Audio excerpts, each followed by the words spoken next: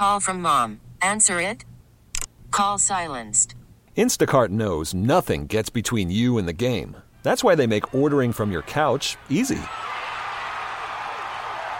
Stock up today and get all your groceries for the week delivered in as fast as 30 minutes without missing a minute of the game.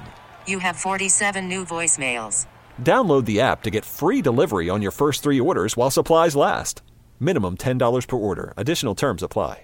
We really need new phones. T-Mobile will cover the cost of 4 amazing new iPhone 15s, and each line is only $25 a month. New iPhone 15s? It's better over here. Only at T-Mobile, get 4 iPhone 15s on us and 4 lines for $25 per line per month with eligible trade-in when you switch. Minimum of 4 lines for $25 per line per month with autopay discount using debit or bank account. $5 more per line without autopay, plus taxes and fees. Phone fee at 24 monthly bill credits for well-qualified customers. Contact us before canceling account to continue bill credits or credit stop and balance on required finance agreement due. $35 per line connection charge applies. See T-Mobile.com. Welcome to Face Connecticut, an in-depth look at today's issues. Good morning and welcome to another edition of Face Connecticut on WTIC News Talk 1080, 96.5 TIC FM and Light 100.5 WRCH. Aaron Kupek with you this Sunday morning, and we are pleased to be joined by John Hipsher. He is Vice President of the Connecticut School Transportation Association and Chief Operating Officer of M&J Bus Company in Old Saybrook. Good morning to you, sir. Good morning. We have been hearing about the nationwide school bus driver shortage. So let's start with, how bad is it in Connecticut? Aaron, we have labeled this a crisis. We've been talking about this shortage for many, many months now. And the licensing requirements for these bus drivers is what has been the cause of this shortage for many, many years. And now that we've hit the pandemic, we are really experiencing a tremendous increase in that shortage. All of us operators here in the state of Connecticut, and really this is a nationwide problem. We're operating very thin, and it's at a crisis level. What sort of problems is this causing?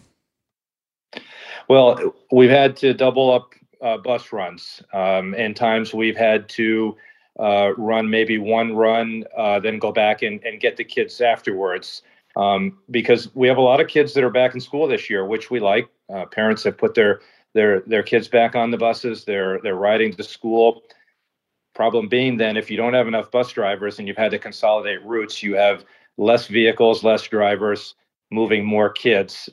You're at capacity. And right now with the driver shortage, it's hard to get everybody to school and get them home. Now, you say this is something that has been building for many, many years. What are the factors involved, and is it COVID and now the new requirements that kick in this coming week that are going to put things over the edge? Well, really, we feel that, and something we're going to begin to change presently, is the licensing requirement for these drivers should be a school bus license. It should not be a CDL that is requiring prospective drivers to learn how to back up, a large tractor trailer to a loading dock, for example. School bus operators do not back their buses up to a loading dock. They don't even want to be backing up the bus to begin with. Only in a rare circumstances that leads to trouble. So what we're looking for is to get help from the federal government and the state of Connecticut on the testing requirements, and ultimately get a school bus license where these drivers are trained for these specific things that they will need to know to operate a school bus. How long is the process if someone says, I want to become a school bus driver, from start to when you first get behind the wheel and do your first run? Well, we see a range. Sometimes it could be as early as 8 weeks. Sometimes it can be as long as maybe potentially up to 12 weeks. The background check process has been very, very slow. I will say that some improvements in the fingerprinting process, including some electronic digital fingerprinting systems that are at the police barracks across the state of Connecticut, those types of things have helped increase the processing time of the background checks on individuals. And that's a big help. So we're hoping that we're going to start to see something that's maybe more in the 6 to 8 week period in the near future. But presently, all of us have been somewhere 8 to 12 weeks, which is very difficult on someone that is looking to join an industry and join a business and start earning money right away. Now, so in Connecticut, you want to create a new class of driver's license just for school bus drivers, correct? Yes, that's correct. And the federal government is a big part of creating these standards for the existing testing that goes on. But in conjunction with that, the state of Connecticut has a proficiency test that they require out of our school bus drivers every 4 years. It is a very, very stringent test that, again, deals not just with school bus operation. It's almost like they're going through a full retest at that point. What it does, it is very intimidating to the drivers, especially some of your older clientele that are maybe retired or semi-retired from another job that are working hard for you. Their attendance is fantastic. And they get to this proficiency, and some of them just say, you know what, I don't want to do it, and I'm going to downgrade my license to maybe drive a smaller vehicle such as a van for you. And that creates more shortage. That's exactly what it does. So the federal testing requirements need to be changed to a school bus license. And here in the state of Connecticut, the proficiency test needs to go away. That's a very, very important part of this. Now, this sounds like a longer-term remedy. Are there other steps you're taking to address the driver shortage in the shorter term? It is a long-term strategy. There's no doubt about it. For the greater, the great advantage and health of this industry, we need to start that first process now. Presently, all of us operators here, we've tried to reward our drivers.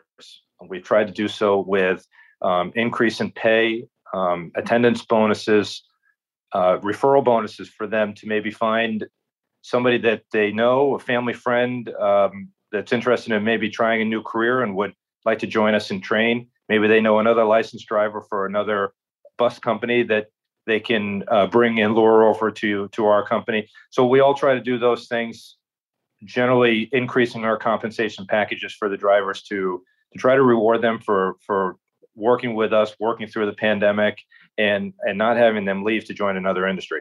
Now, for most drivers, this is not a full-time job, correct? That's correct. So it's kind of a mixed bag. You can have some folks that can only work part-time or desire to work part-time. This is a wonderful industry to be a part of for that. It's high-paying part-time work. Those that are looking for more hours can do things like some athletic and field trips and try to do some midday or late runs to increase their hours. I guess it kind of depends. It's a very versatile industry to be able to provide hours that folks are looking for. That it's kind of a broad range. So we're targeting anything from stay-at-home moms and dads to retirees. And we always welcome those that are just looking for a career change and want to give our bus business a try. Now, we heard recently of a signing bonus in one community, South Windsor, where the school district and the local bus company, which is, by the way, not M&J, partnered to offer a $7,000 signing bonus if the driver signed on with the school district and stayed for, I think, almost a year. But you're no fan of signing bonuses, are you? I'm very cautious of them. I think that it's very important that you make your existing driving staff feel that they are at home, that they are part of your working family, that they feel that you've rewarded them for staying with you for a long time. It is very difficult to offer and throw a big bonus at somebody to join you from the outside just because you're trying to fill some open bus seats. It's not necessarily always well received by the existing staff. And I think that location and that group that you were discussing saw quite a bit of negative feedback. Have you at M&J lost drivers to signing bonuses offered by other companies? Yes, we have. We have lost a handful of those. I would say, Aaron, that oftentimes we find that here at M&J, many times if folks have left us and been lured away by some large sign-on bonuses, we find that they have had their best experience feeling at home here, feeling appreciated at M&J, and many times they come back. But it hurts a lot. You lose one driver in this business, it hurts a lot. Now, you have Monday, tomorrow, September 27th, circled on your calendar. Why is that? September 27th is the first day where all of us bus operators have we have requirements that have been placed on us by the governor through an executive order where the drivers need to be either vaccinated or have their first shot and their second one scheduled, or they need to undergo weekly testing. And you got to hope that those folks are going to want to do the weekly testing if they're not vaccinated, because other than that, then we're not allowed to have them operate our school buses. What are you hearing from drivers, and is there a concern that the shortage is going to get worse after the deadline tomorrow? Oh, we're hearing a tremendous amount of pushback from the drivers. This is a very polarizing topic for people. Many times the feedback to us is that people don't want to be forced into doing something if it goes against their fundamentals. And I understand that. I respect that. One of the things that has hurt us in this business tremendously is the timing of this requirement. We're just hearing about this in recent weeks. The discussion that we've been hearing out of the Capitol has been fluid and non-committal. And just on Friday afternoon, last Friday, I would say the specifics of the mandate were handed out to all of us operators.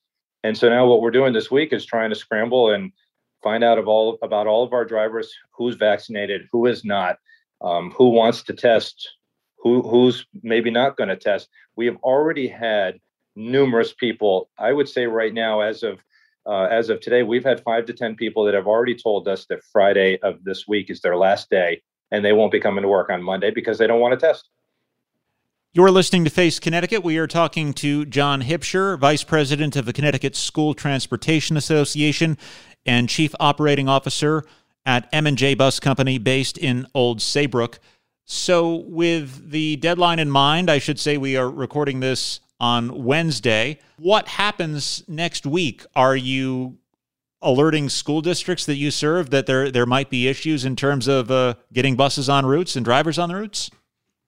Yes, absolutely. So we're all in any of our districts where we are seeing if there's a high number of drivers that could potentially be out.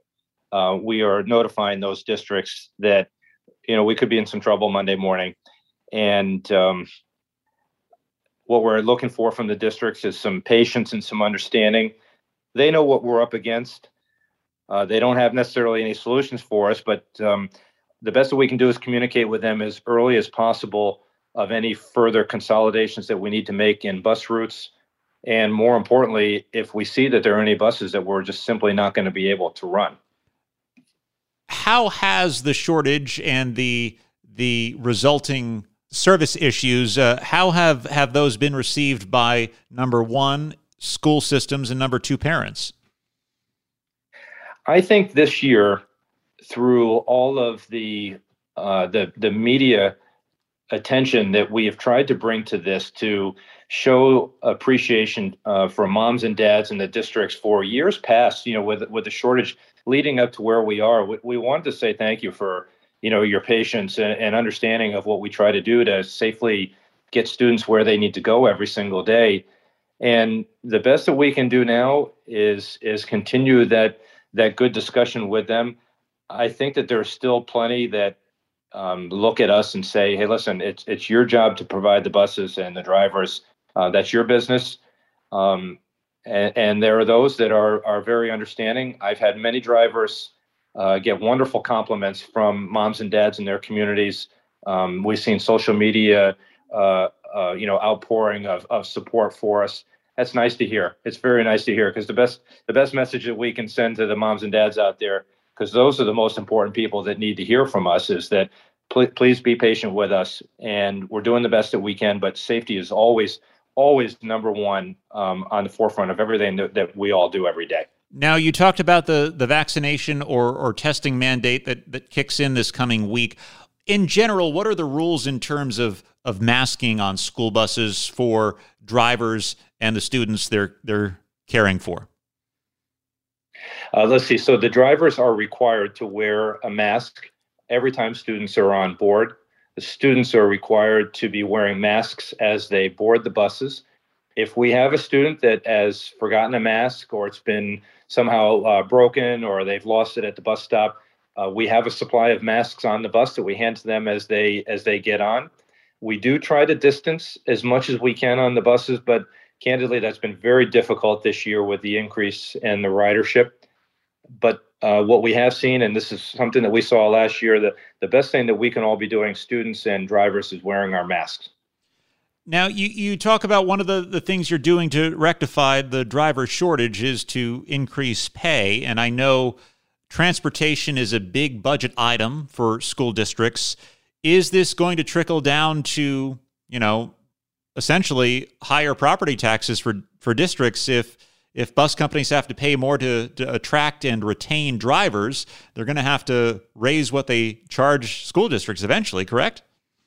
Certainly, that's 100% correct. You're going to see that with upward pressure in wages, like we all see as consumers out there, when there's upward pressure in wages, you pay for it, whether it's at a retail product you're purchasing or restaurant that you're attending, those kinds of things. It's the same thing here. As our costs go up, and we're just not able to absorb all those increases. There's absolutely increases that districts would see when, let's just say, contracts are renewed, and that's going to fall on their budgets for sure. How it gets to the taxpayers, that's a little bit beyond my mathematics, but certainly the districts would be having to bear some of that cost or the majority of it. Are there some contracts you have now that aren't technically profitable anymore because of cost increases you've seen? Well, I think that we all operate on such thin margins to begin with here in this business. So this pressure that is put on all of us now to compensate drivers that you have more and potentially compensate ones that are joining you from the outside more than you have in the past, because you don't want to lose them. It has absolutely affected our profit picture here. But I guess the way we look at it is we need to invest in our people. They're the most important asset that we have, and they're on the front lines of transporting these kids every day. It's a difficult balance trying to manage your income and your profitability and pay your people the best that you can. But that's a challenge we face every day. You just have to do your best. Now, going back to the issue of creating a new class of license for school bus drivers, there was a fatal school bus crash in Connecticut in Hartford just over a decade ago. And since that point, there was a push in the legislature to enhance safety through reforms to how school buses operate. Have you received any feedback or opposition to your proposal to scale back some of these requirements because of concerns about safety? Well, I think we're still at such at the beginning, the infancy of trying to get, those that we need to talk with at the state level and whoever the liaison is to the federal level. We're just right at the beginning point of letting folks up in Hartford know that's a goal of ours. So that's very early on right now. Now, I wouldn't say that this would involve any rollback of any safety requirements for these drivers with respect to their licensing and their training. It would still be very rigorous and always, focusing on the safety and making sure that these operators know how to safely operate their vehicles. So we're not looking to cut any corners. We're just looking to, I guess maybe the best way is to remove some things that are in the licensing that just aren't associated with safety or operating the school bus. That's our target, to narrow this down. Just as you have a way that we all have to train to operate our motor vehicles, something that's specific to the operation of that vehicle. As you mentioned, this is a mix of federal and state requirements.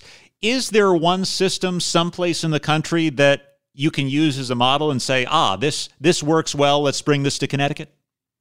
That's a great question. I don't know the answer to that. I can only speculate that numerous states are experiencing the same difficulty as we are, and because the shortage is nationwide. But I am aware that the state of Connecticut, I believe, is the only state in the nation that requires this proficiency test every 4 years.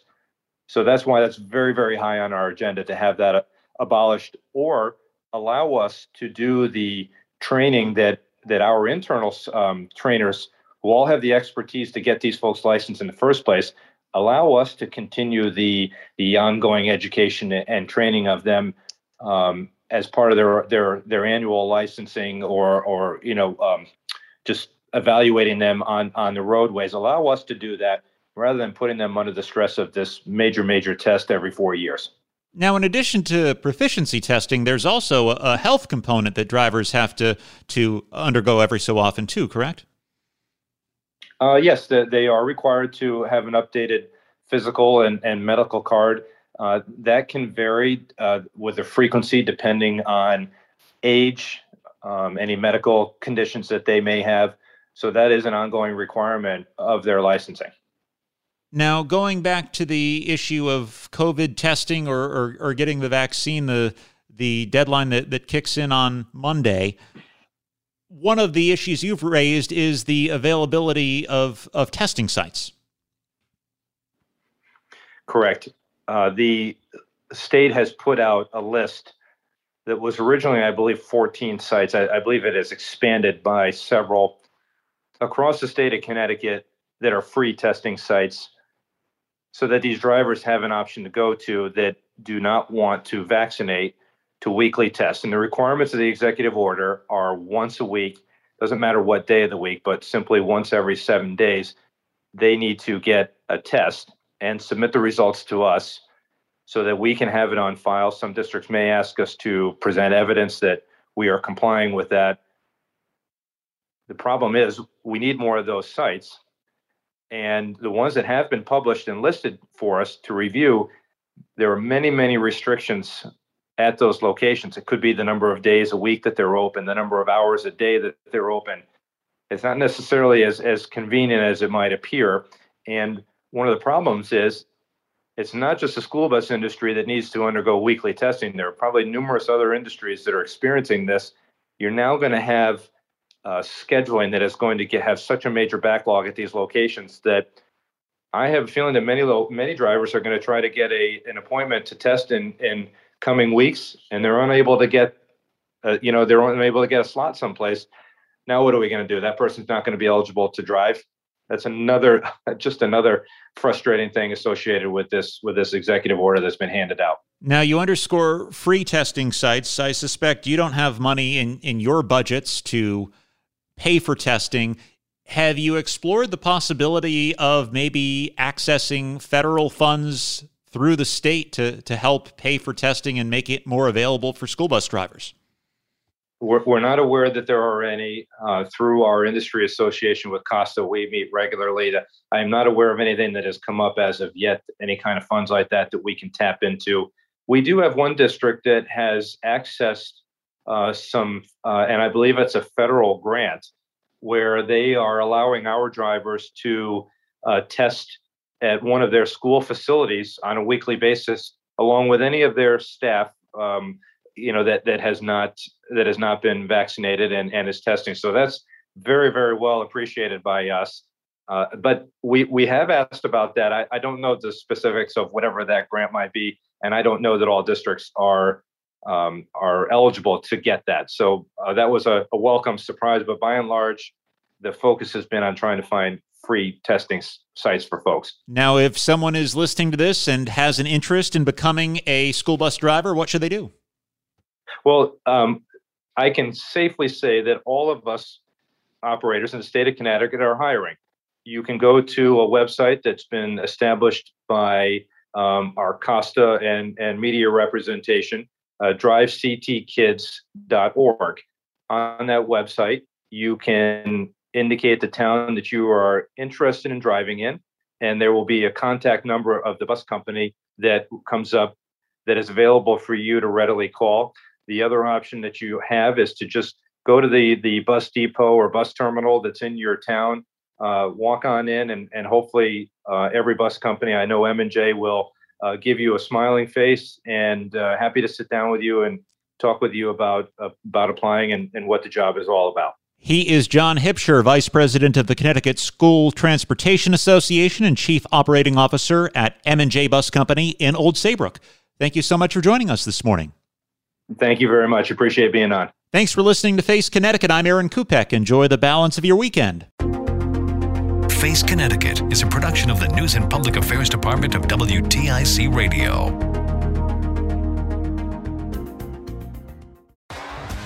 T-Mobile has invested billions to light up America's largest 5G network, from big cities to small towns, including right here in yours. And great coverage is just the beginning. Right now, families and small businesses can save up to 20% versus AT&T and Verizon when they switch. Visit your local T-Mobile store today.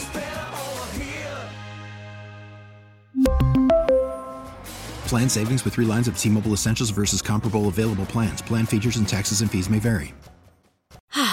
Spring is a time of renewal, so why not refresh your home with a little help from Blinds.com? We make getting custom window treatments a minor project with major impact. Choose from premium blinds, shades, and shutters. We even have options for your patio, too. Blinds.com invented a better way to shop for custom window treatments. There's no pushy salespeople in your home or inflated showroom prices. Our design experts can help you find the perfect window treatments on your schedule. We'll even send free samples directly to you. Plus, we can handle the measuring and installation for you. Unlimited window treatments installed for just one low cost. And with Blinds.com, you'll always get transparent pricing. No hidden fees. Our free shipping and 100% satisfaction guarantee can put the spring back into your step and into your home, too. Shop Blinds.com right now and save up to 45%. Up to 45% off for a limited time at Blinds.com. Blinds.com. Rules and restrictions may apply.